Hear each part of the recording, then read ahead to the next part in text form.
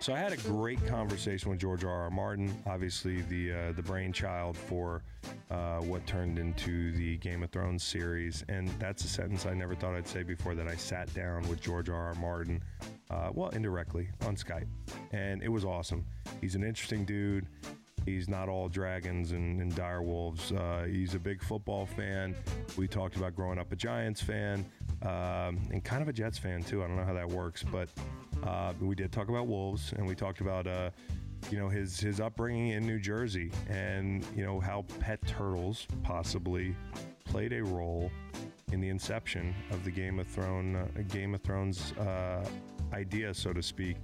And we obviously talked about his new project. He's still working, still creating Wild Cards.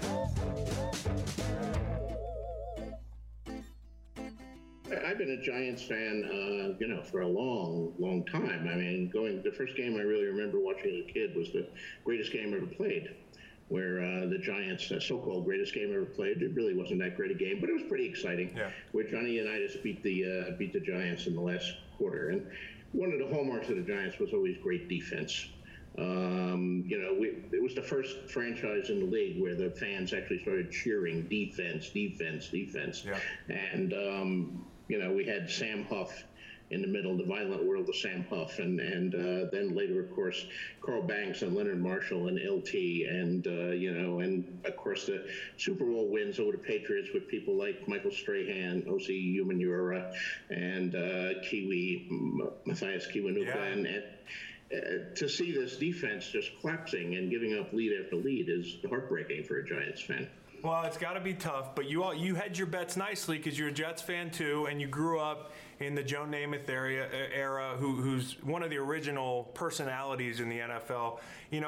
You also grew up in Bayonne, right? And so, right, Bayonne, New Jersey. So you have somebody that works on my crew said they're from Bayonne. They said to ask you about the Bayonne Bees. Did you go to were you at the high school of the Bayonne Bees?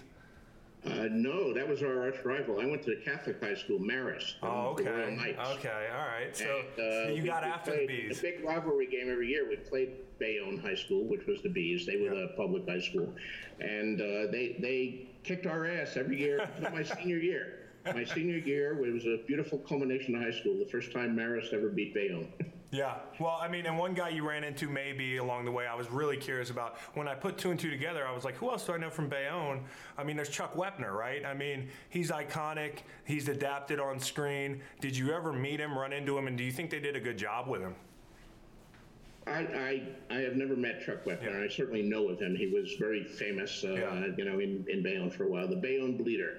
Yeah. And he was the inspiration for Rocky. He fought Muhammad Ali and, never defeated him like Rocky defeated Apollo Creed finally. But right. He gave him a much better fight than people thought. And that was what inspired Stallone to write the first Rocky script. Right. Right. What's the best Rocky movie? I still think the first one. I mean, some of the later ones are good. But the very fact that they made the second one sort of undercut the first one now. Yeah. Because if you look at the first one, the whole point of it is Rocky realizes that he's just not good enough to beat Apollo Creed. Right. But he's going to go 15 rounds with him, which nobody else has ever done. And that was basically the Chuck Wepner story. Right. In no universe could Chuck Wepner beat Muhammad Ali.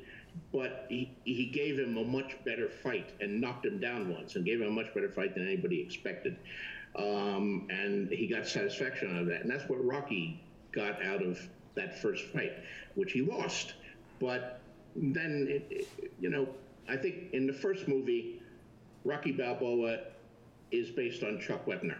Right. In all the later movies, Rocky Balboa is based on Rocky Marciano. Yeah. So they made a shift there, and instead of just being a club fighter who has one glorious night, they made him one of the great heavyweight champions of all time, which is a total change in the concept there. Yeah, absolutely. And when you think about on-screen movie characters and all that, I mean, back in your day, the sports characters were few and far between. I mean, they might have been characters, but the way things are now with the advent of the 24-hour news cycle, and you talk to beat writers and newspaper guys, and they're like, listen, like, I write stories about the box score, but people don't want to hear about it. They want to hear about who these guys are. And I think that's one of the coolest things about sports now is, like, characters develop over time. You got a guy like Tom Brady who comes in and he like kind of conquers the Rams, the greatest show on turf, and he's the unsung hero that everybody's rooting for. And now 15 years later, he's the arch nemesis of everybody. You got Steph Curry going through that right now. He was a fan favorite, non-threatening. Now he's getting shots taken at him. Guys like KD, who's become a villain, but I think he's misunderstood, and some heroes that are, quite frankly, probably villains in disguise. Do you watch sports through that lens with your writing background and your penchant for creating characters? Do you look at the characters in sports? I do. I think America loves the underdog. So we don't like, except if it happens to be your dynasty. Right. We tend to not like dynasties. Right. I mean, when I was in college, it was Vince Lombardi and the Green Bay Packers. And if you were from Green Bay, you loved them. If you were from anywhere else, you hated Vince Lombardi and the Green Bay Packers and wanted to see them go down to defeat. And the Yankees in baseball. Of course, growing up, I was a baseball fan, but I was a Dodgers fan, a Brooklyn Dodgers fan. And all through the 50s of my childhood, like every year we met the Yankees in the World Series, and every year we lost until we finally won in '55, and it was glorious. Yeah. It was glorious because the underdog finally won. We finally beat, we finally defeated. Well, Darth Vader and the Death Star didn't exist then, but it felt like that. Right. It never defeat the Yankees and all that. But unfortunately, then 2 years later, they moved out of Brooklyn to Los Angeles and ripped out my heart. Hey, Chris and George. 1955, one of the best years of my life. A lifelong Dodger fan, and you know what I went through before 1955. We kept getting beat by the Yankees. And then came 1955. I was 21 and a half years old, followed the Dodgers thoroughly, and then that wonderful day when they won the World Series. Johnny Padres, who I came to know pretty well later in life, pitched a magnificent game, shut him out 2-0. Sandy Ambrose makes that crazy catch in left field, turns it into a double play. And in the bottom of the ninth inning, when the Yankees came to bat, all of us Dodger fans said, they're going to win, they're going to do something. The Yankees always did something. And wacko, 2 minutes, the inning was over. And we won 2-0. There was the parade. I went to the parade. It was just a great moment in my life. 1955. 2 years later, I would move to Florida to break into broadcasting, and the Dodgers would move to L.A. and a whole new chapter in their existence. But there was nothing like Brooklyn and nothing like the Dodgers. But a few years later, we got the Mets, and we started all the way over again from the depth of the thing. But still,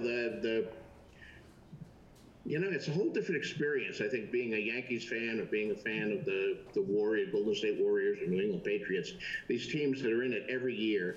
I don't know. I've never really had that experience. My teams are not in it every year, but every once in a while they're in it. Like '69 for the Jets and the Mets, both in the same year. That was amazing. Tom Seaver on one hand and Joe Namath on the other.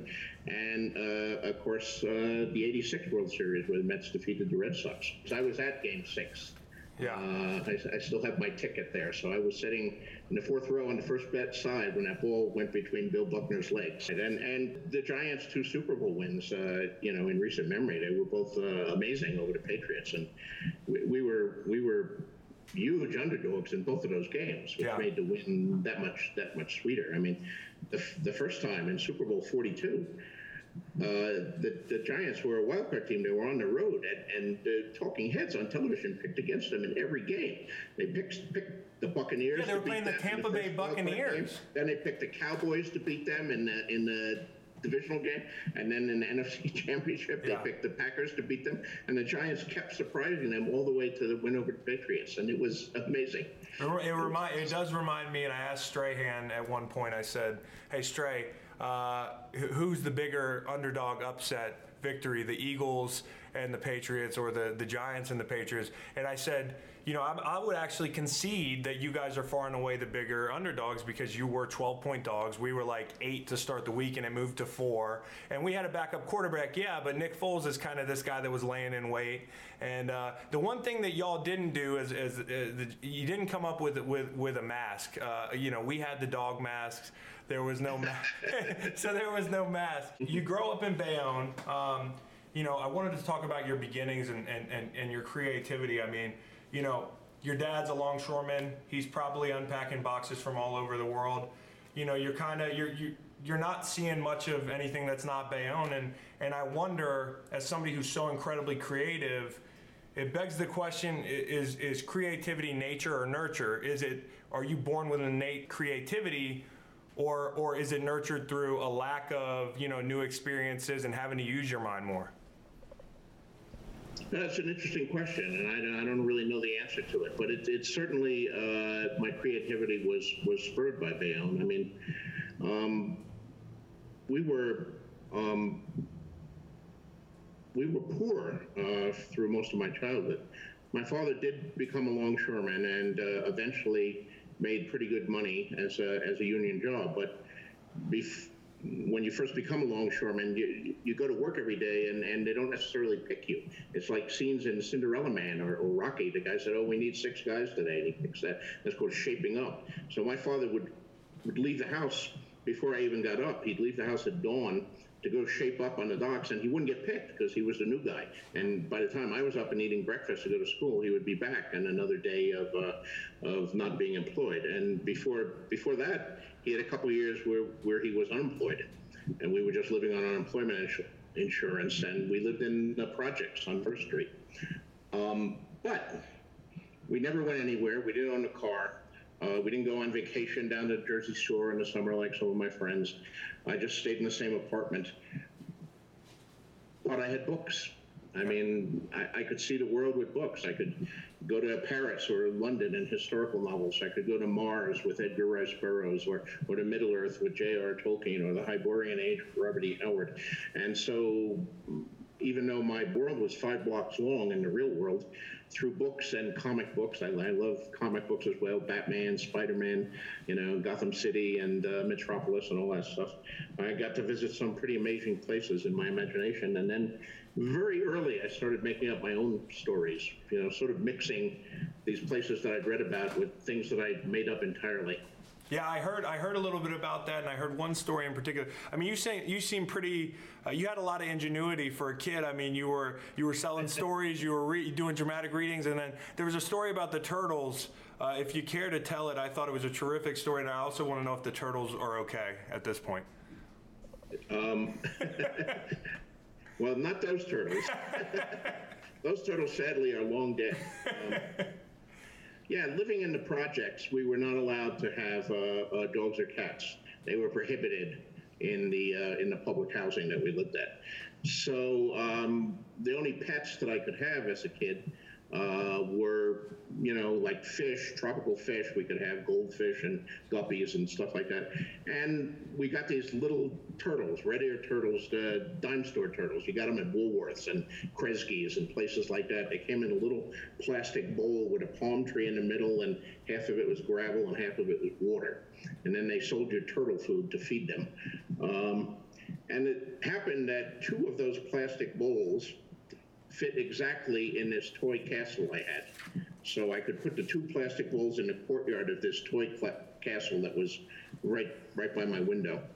So that's where I kept them. And since they lived in a castle, I started thinking of them as kings and knights and all of that stuff. But I don't think that turtle food that they gave you when you bought the turtles was the healthiest thing. These turtles died very easily. Yeah. And I never had one of them last longer than like 6 months or something like that.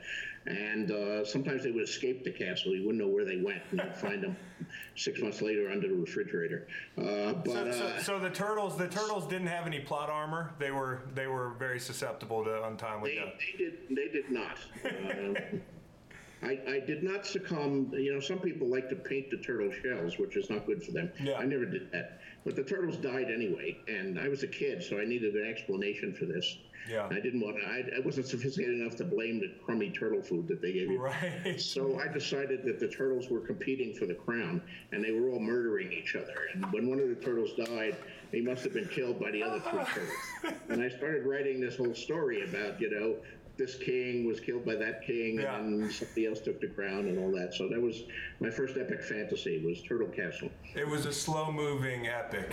It was very slow-moving. That's right, yes. So you grew up a big comic book fan. You were a big fan of long-form storytelling, and you know it's something you've done tremendously throughout your career. But do you ever feel like, man, if I was, you know, if the 70s were the 2000s or 2010 with this explosion of interest in comic books on screen and Netflix and Hulu and ways to tell your stories on screen, do you ever wonder what it would have been in the 70s? You wouldn't have been struggling through the 70s. I know you were teaching, you know, you were into chess, but I saw you say something where you were like, I wasn't making enough money to survive. I mean, do you ever wonder what it would have been like? Well, I mean, yeah, I mean, sometimes there's an alternate world there. I mean, I actually started writing stories about superheroes when I was in high school for comic book fanzines. You know, I wasn't paid anything for them. They were these little mimeographed or dittoed amateur magazines that came out. But I wrote my stories and I sent them in, and they were published, and people liked them, which was very important to me because it gave me a lot of confidence. So look, you know, I published a story and people are saying it was good.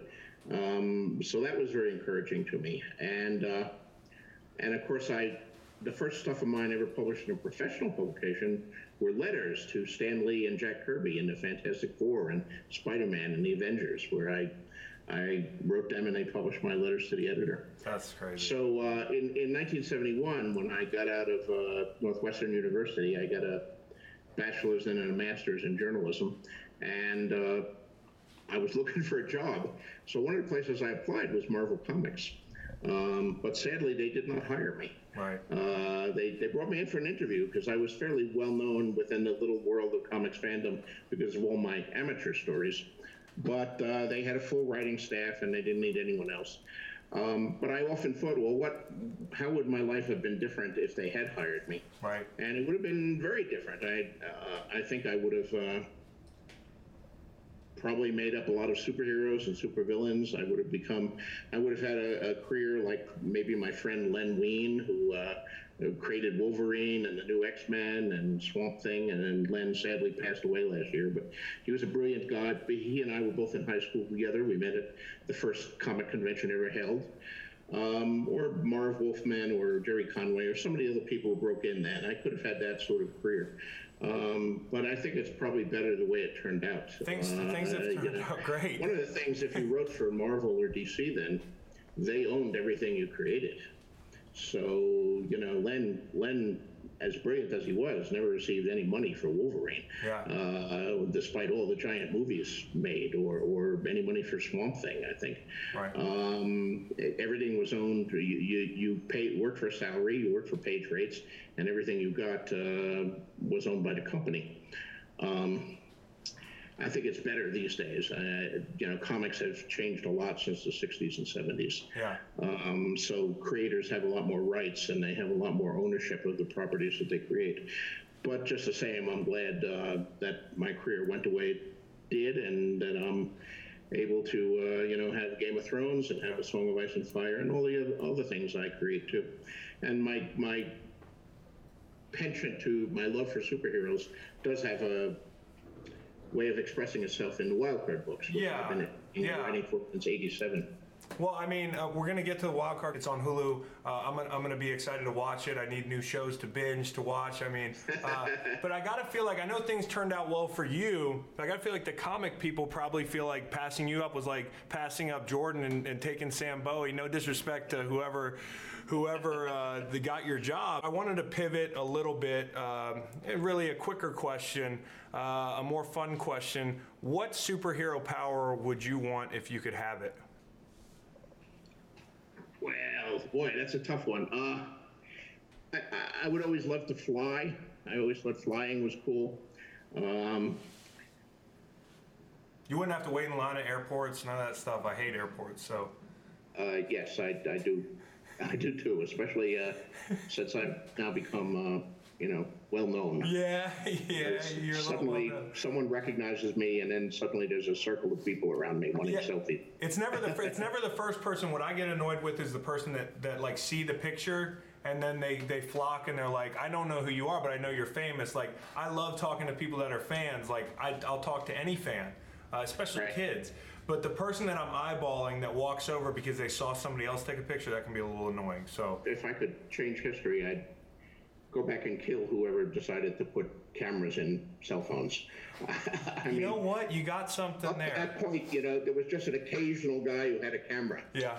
Yeah. Now, like, everybody has a camera all the time. And frequently they don't even really want to talk to you or meet you. They just want to take the picture. I enjoy a good conversation. So, but my superhero power that I would like, obviously as a football player, would be Wolverine. You mentioned your buddy that created Wolverine.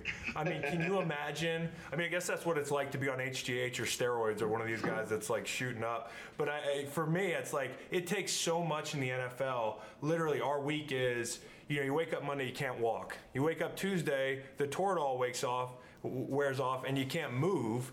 And it's almost worse. And then Wednesday through Thursday through Friday, you're working through pain, and you really feel better by Saturday or Sunday. So Wolverine would be my power. Well, the healing factor would definitely be good there. Yeah, it would be. I mean, do you worry about the long-term effects, the concussions, and late in life, not? So George, it's a great question. I think we are the last generation that won't fully understand the ramifications of what we're doing to our bodies. I think when we look at the next generation, my son's generation, who I hope he doesn't play football, both my sons, I hope he does something much cooler, like become a writer or something. But my dad played ball. He played 13 years. He's not a guy who I could grow up and play catch with or go hiking with or the things I love to do, and he sacrificed his body for that. Now, the one thing is he's cognitively awesome, and he's really sharp. He's one of the smartest guys, most even-keeled guys I know. I think there are a lot of concerns with head trauma, but it's compounded when your family played the game for 13 years. And on top of that, though, I don't think they have a great handle on predicting behavioral outcomes. So I do think some of it's genetic. Some of it's, a guy's, mental wellness that could have nothing to do with head trauma. I think nowadays we get into this game where anytime a player is going through something, we automatically are like, well, that guy has CTE. I think there are existential crises. I think there's, when you leave the game, you have to grapple with reinventing yourself, and you have to grapple with being somebody new. So that can challenge your existence.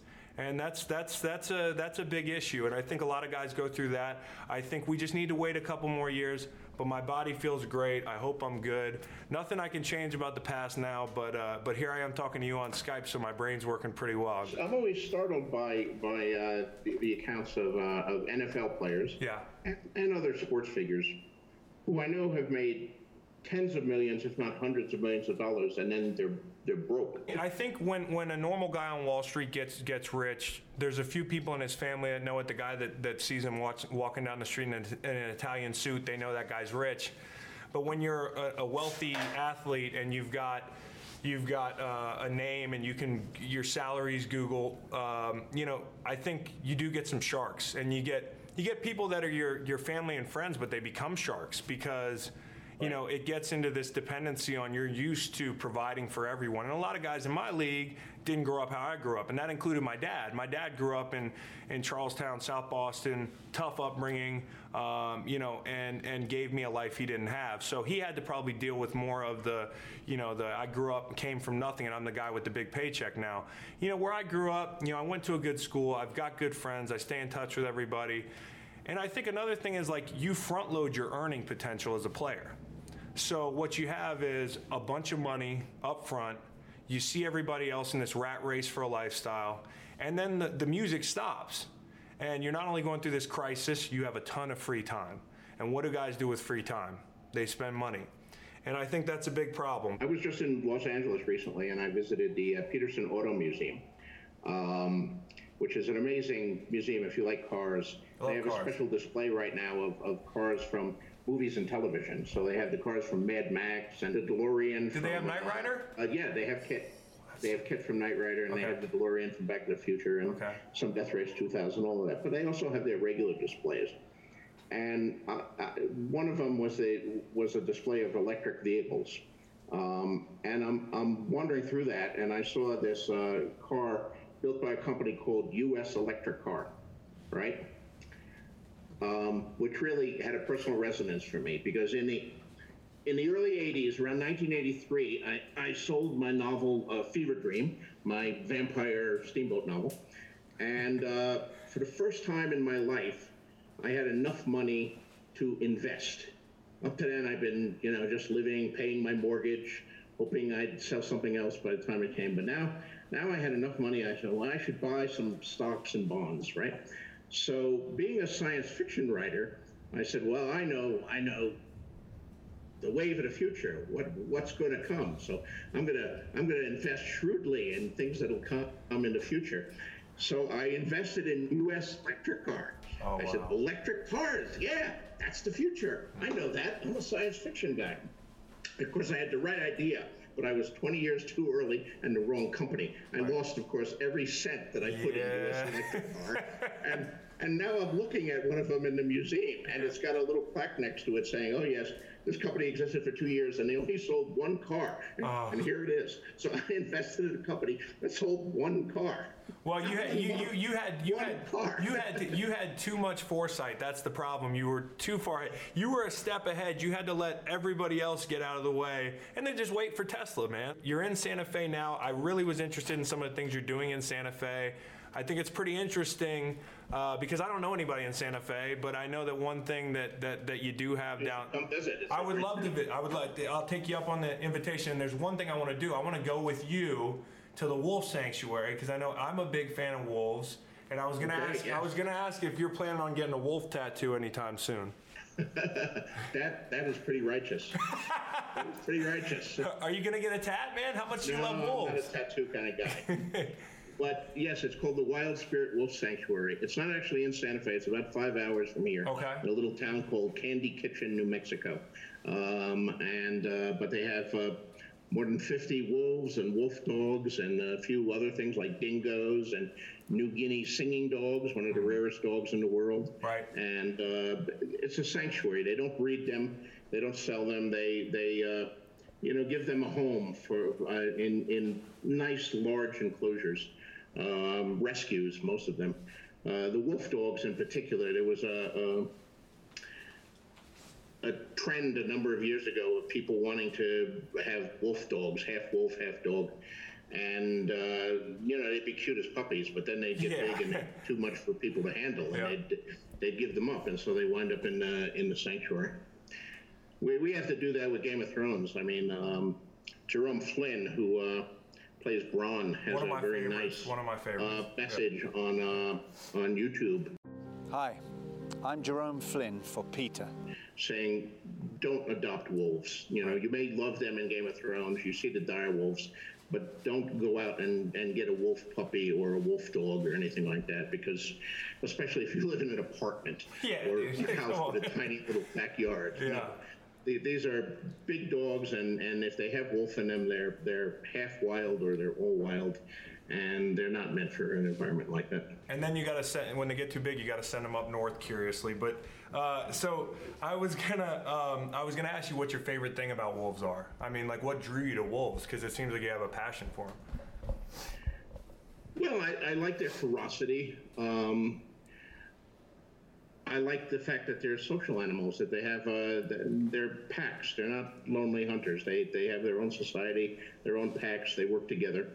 I tried to make that point in Game of Thrones, and it'll come back to it in the later books. When winter comes and the cold winds blow, the lone wolf dies, but the pack survives.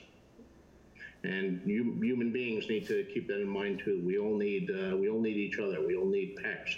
That's true in a football team as well. Yeah. The individual star can't succeed without great teammates around him. That's what I love. That's running back in the world, but you need an offensive line. Yeah, and I think it's fitting for a D lineman, because what I love about Wolves is the pack mentality, and being D lineman, the way we rotate and the way we chase our prey, quarterbacks and running backs.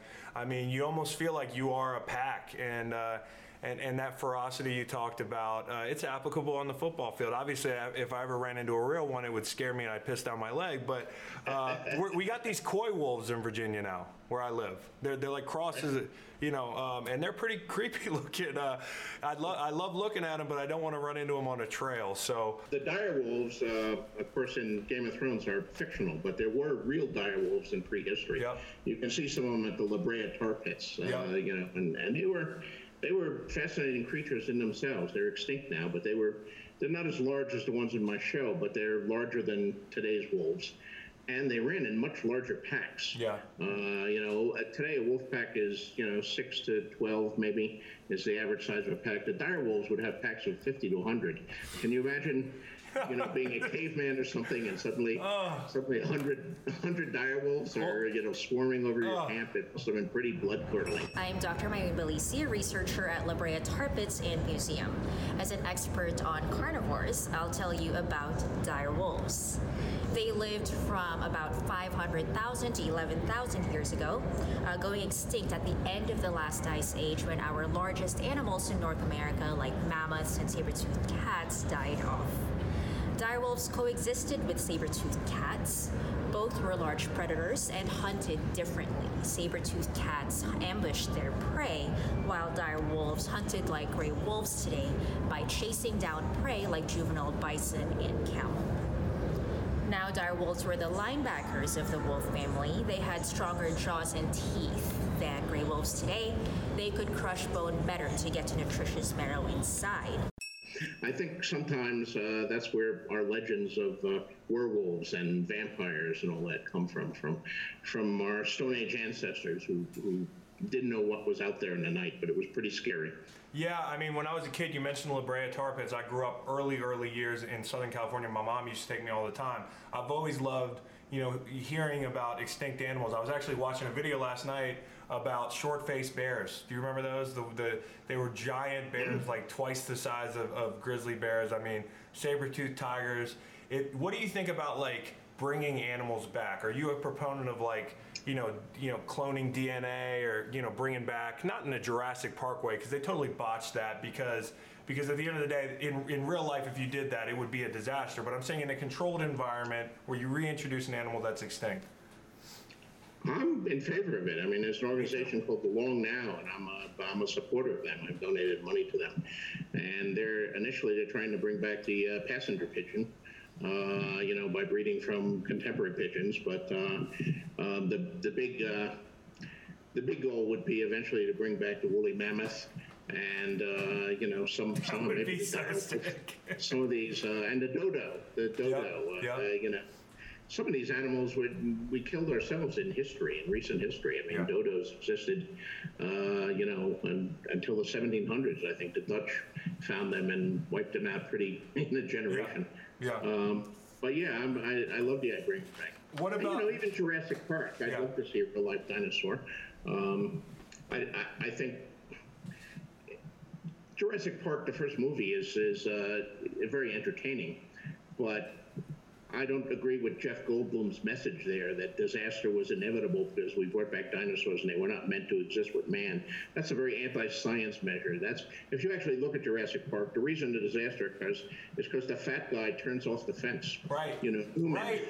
If he doesn't turn off the fence, nothing bad Everybody happens. here on set agrees with you. It's like, hey, listen, because that was the whole thing. It was like, man, they just botched it. They had a real good thing going. You go see dinosaurs. I would love to go see dinosaurs. I'm all for it. I'm glad you said it. I want to bring them all back. I want to bring the dinosaurs back, Tasmanian tiger, like all this stuff, man. Like I'm really into the Tasmanian tiger, yeah. Yeah, dude. You're talking about movies. You're talking about Jurassic Park. One thing you got in New Mexico is you have an independent theater, which I think is really cool. So my two burning questions about that. First thing, what's your stance on bringing in your own candy and not buying it at the front? Is that a bad move, or is that kind of like gamesmanship? I don't think we enforce it. We wouldn't frisk anyone, but you could probably get away with it. Okay. But we do have the best popcorn in town. We're very proud of our popcorn. Okay. We have organic Amish popcorn that we get from Indiana, and we put real butter on it, none of this golden flavor crankcase oil stuff. And we have like 20 different toppings. You can put Parmesan cheese or Brewer cheese or chili peppers that you can sprinkle on your popcorn. No extra charge. So you don't want to bring in your candy. You want to get our popcorn. I'm coming. I'm coming. Yeah, I'm coming to your theater. A drink with the movie. Oh my gosh, dude! All right, I'm coming to the theater. The second burning question is, what are your favorite sports movies? I like boxing movies. I think more than I actually like real boxing. Cinderella Man. The Cinderella Man is great. Yeah. The Rocky movies, especially the first one. Yeah. But those are all good. And you know, some of the older ones, like The Harder They Fall. Okay. With Humphrey Bogart. You're not even a 10th-rate fighter. You're what they call a bum. What about Raging Bull? Is Raging Bull too dark? Raging Bull is pretty dark, but it's a good movie. It's tough. Yeah, it's pretty powerful. He was a great incredible boxer. performance by De Niro there. Yeah. Cinderella Man's sort of a feel-good movie. Yes, we can balance Raging Bull and Cinderella Man. We got a good mixture there. For somebody like you, who's creative and still very active at about 70 years old, you don't seem like the type of guy to retire. I mean, like, what's next for you to do? I know, you know, you've got so many projects. You've had projects throughout your life. Like, is it hard to A, stay focused on one thing, and then B, like, do you ever see a time where you're like, I'm going to relax and chill out and quote unquote retire? I can't imagine retiring. I've had friends who've retired, writers, and it still startles me when I hear somebody doing that. Yeah. You know, right now I have, of course, the 2 remaining books in A Song of Ice and Fire to finish. I think some of my fans already think I'm retired. Because, no, the fans, they just miss you. They just miss you. But, believe me, I haven't. Yeah. So I have to finish Winds of Winter, Dream of Spring, and then I have more of the Duncan Egg stories I want to write. My latest Westeros book was Fire and Blood, which was not part of the main series, but a history of the Targaryen kings. And it was only the first half, so I have to write the second half of that. And that's just the stuff in Westeros. Beyond that, I edit and write for Wild Cards, the series. That's been going since 1987, so it's actually a series that's been around longer. We're up to like 29 books in that series. And it's about aliens. It's about, you know, DNA and illness. It's basically superheroes. Yeah, I mean, we have aliens in it. The premise is in 1946, some aliens released a virus over Earth to experiment on us, and it kills most people who contract it. But 9 out of every 100 are deformed in horrible ways. They're called jokers, and 1 in every 100 gets superpowers and becomes what we call an ace. But it's a little more gritty and realistic than traditional comic books. Right. I mean, when we looked at this whole concept of superpowers, you know, what would you do if you got superpowers? Like, you would like to have Wolverine's powers, but I assume that if you did get Wolverine's powers tomorrow, you would continue to be a football player. You would not immediately go out and buy a spandex costume in order to fight crime. Yeah. Am I correct in that? Yeah, but I'd also do crazy shit. I'd jump off like the side of Mount Kilimanjaro with a wingsuit on. I would swim with sharks and they would bite me. I'd be like, I'm good. Like 5 minutes from now, this chunk will grow back. I mean, probably the last thing I'd do would be football, but for a lot of guys, maybe they would play. Yeah, I've asked that question to many people when pitching Wild Cards or explaining it to people, and nobody ever wants to buy a spandex costume to fight crime. Yeah, no spandex. People want to fly, you know, say, okay, I'll still be a banker, but I'll fly to work now. Right. I don't need a car. Or, you know, if I'm invisible, or the people want to be invisible, want to do various kinky things with it. So that's what we try to get at Wild Cards. What would the effect be on the world, and what would the effect be on human life if people did have these powers, and if the world was transformed in this way? What would you do? Well, I'd probably still be a writer. Right, exactly. Yeah, so you'd be a writer with some hidden superpowers. Okay. Well, do you like your comic? Do you have like a character in Superworld or in Wild Cards, the Great and Powerful Turtle, and he's the most autobiographical character I've ever written. He's in many of the early Wild Card books. So he lives in Bayonne, New Jersey, just like I did. He lives in the projects, just like I did. He's got a weight problem just like I've had, but he also has powerful telekinesis. So he builds a giant shell because he doesn't like being shot at or punched. So, and he hides inside this shell, which he can make basically fly, and then he can go over and help people and do things like that. So that's probably the closest to what I would do. The turtle. I would probably be the turtle if I had his telekinesis. Yeah. You mentioned it being darker, and my last question would be, you love comics. I think they're super popular right now. Admittedly, I'm like a pretty run-of-the-mill comic book fan, and with the movies as well, I think I'm more drawn to the darker stories. Are you more drawn to the darker comic book stories, the adaptations that are a little bit grittier, or do you find room for the ones with the one-liners and the feel-good stories and the big explosions? Well, I'm not actually a fan of big explosions. I mean, the action movie's fine, but in a superhero movie, you probably want some fight scenes or some action. But I actually like the character moments. Yeah.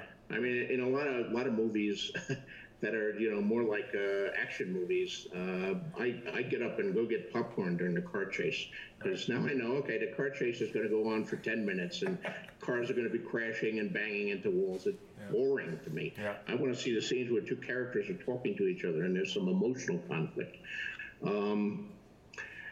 But having been a comic book fan for all these years, I'm afraid I'm a bit of a purist. It bothers me when they diverge from the comic books, and I'm always boring my companions in movies. That's not the way it was in Fantastic Four number 12. Yeah. They get this character all wrong. and you know as well as anybody, and I heard you say before that sometimes when you're working with TV, you're almost like you're talking to your producer, your director, or whatever. You're like, I need X, Y, and Z, and they're like, we don't have a budget for that. But writing and fleshing these characters and these situations and these predicaments and battles out, you have an infinite supply of resources at your fingertip. Where on film, it's tougher to adapt these things.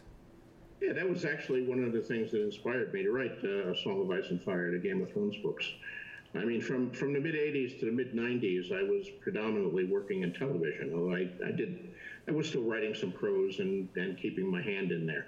But I was on Twilight Zone revival of the mid-'80s. I was on staff on that. I did 5 episodes.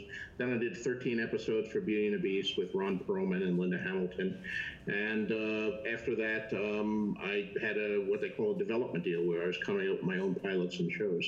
And through all those 10 years, the message that I was constantly getting when I turned in my first draft was, George, this is great, but we can't do it. It's too expensive. It's too big. Right. There are too many characters. It's too complicated.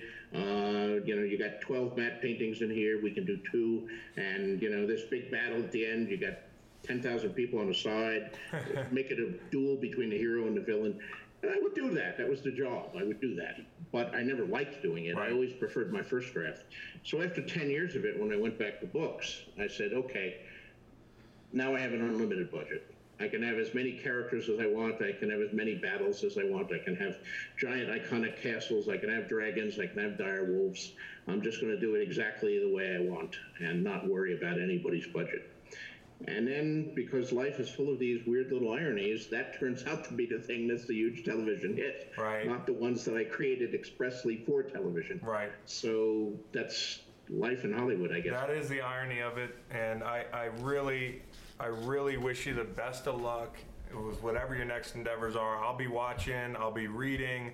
I can't wait to dive into your books more. And I'm going to become a really avid reader, and I'm a big fan of yours, and I just appreciate the time today, George. So thank you so much. My pleasure. And please do come to Santa Fe and visit sometime. We'll catch you. We'll catch you. You can see Meow Wolf, too. That's another thing I'm involved with. Oh, yeah?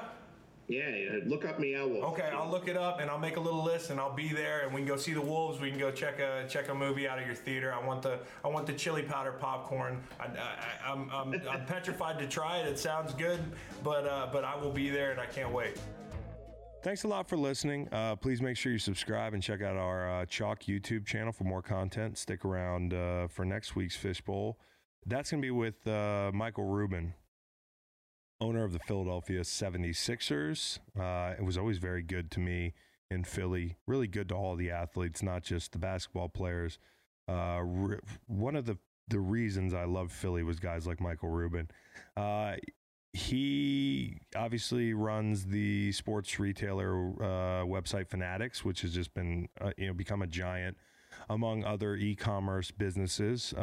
So pretty interesting to talk to a guy who started with a ski shop and ended up with the 76ers, and that's what we have here. So please subscribe and poke around the Chalk Media YouTube page for more content.